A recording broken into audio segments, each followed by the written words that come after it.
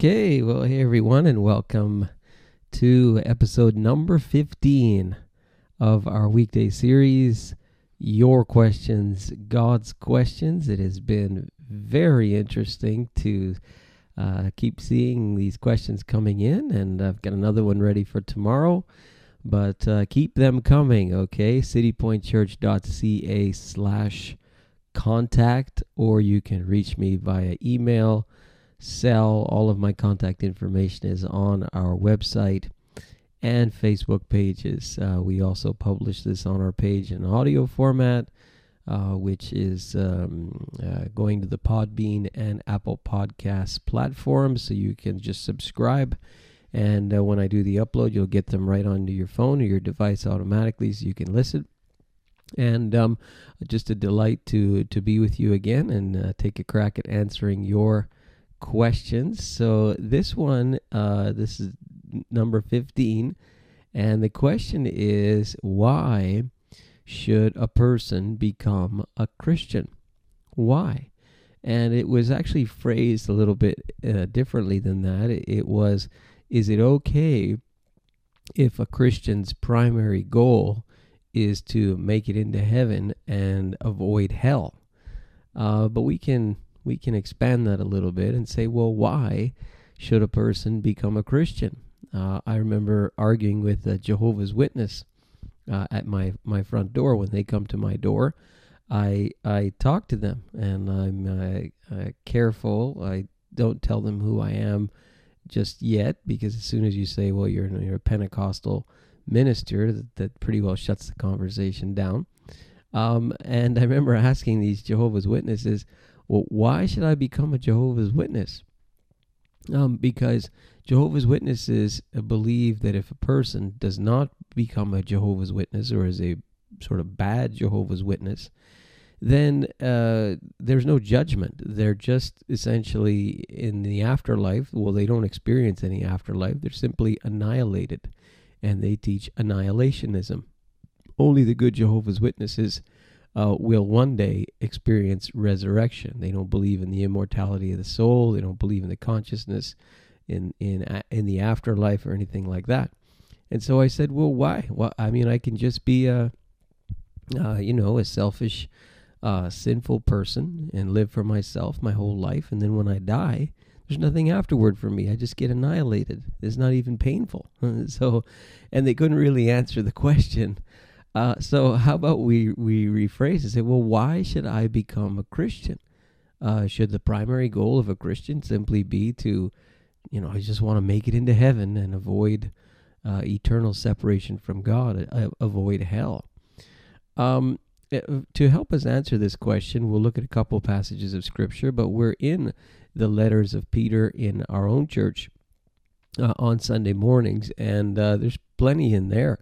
So this is the introduction to Peter's first letter, and I'll just pull it up here. And this is what he says: "Praise be to the God and Father of our Lord Jesus Christ. In His great mercy, He has given us new birth into a living hope through the resurrection of Jesus Christ from the dead, and into an inheritance that can never perish, spoil, or fade." Just stop there for a moment.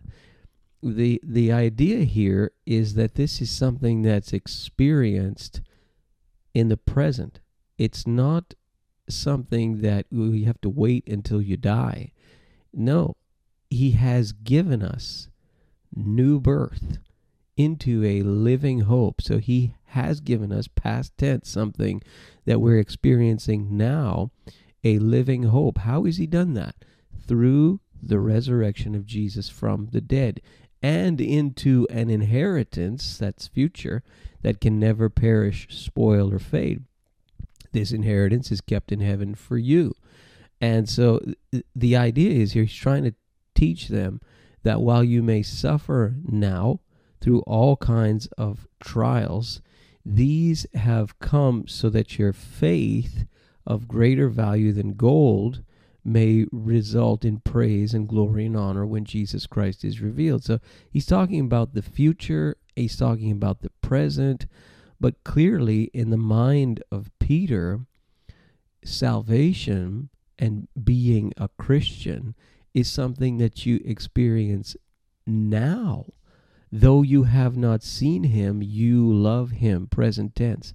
And even though you do not see him now, you believe in him and are filled, present tense, with an inexpressible and glorious joy, for you are receiving the end result of your faith. So the goal of your faith, the salvation of your souls. But that is not something that is merely reserved for what happens after the grave. That begins now. The moment that we become followers of Jesus, we receive eternal life. It starts now. So zipping over to something that Jesus said, this is in the Gospel of John. I'll just punch it up on my gizmo here. Nice little electronic Bible. So John chapter 5 verse 24, this is a good time for me to plug the YouVersion app, which I'm using right here. So YOU version, if you're brand new to the Bible, get that app on your phone or your tablet. Virtually any language, virtually any version of the Bible. Outstanding content, great media, great videos section. So John chapter 5 verse 24. Very truly I tell you, whoever hears my word and believes him who sent me has eternal life and will not be judged, or in some translations will not be condemned, but has crossed over from death to life. Present tense, present experience. So is the primary goal of a Christian just to make it to heaven? No. Why should I become a Christian? Because becoming a Christian guarantees me that my sins are forgiven by God. God has had mercy on me and has brought me into a living hope because he has liberated me from my sin in the present. And that's a small glimpse of what the future will hold. But it starts in the present. So the idea of being set free from sin. Now, if a person doesn't think that they're a sinner and that they don't care about that, well, then Christianity is going to be nonsense to them. They say, why should I become a Christian, right? So a person has to get to a point where they realize that they are indeed enslaved to sin. And only when they hear that bad news, I am a slave to sin, I cannot choose to not sin. I cannot choose to not transgress God's law. I cannot choose to not commit iniquity. I don't have a choice in the matter.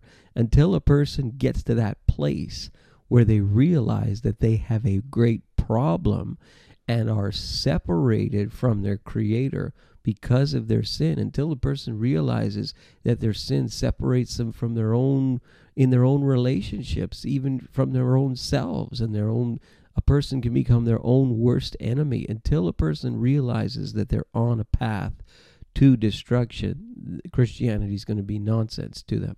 But the moment that we realize that for example, what Paul says, all have sinned and fallen short of the glory of God.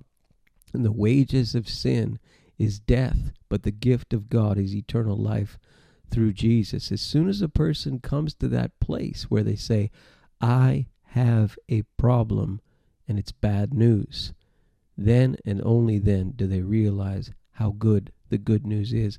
Why should I become a Christian? Because God has offered me eternal life, and that eternal life starts now in being liberated from the power of sin. So I hope that that's an encouragement to you, and I challenge you to share this with other people, and press that share button, whatever platform you are using. And we continue to do this every weekday, except I'll take a day off on Canada Day this week. But I look forward to being with you again. as we keep on answering your questions, and then we'll take a look at God's questions. Until then, God bless you, everyone.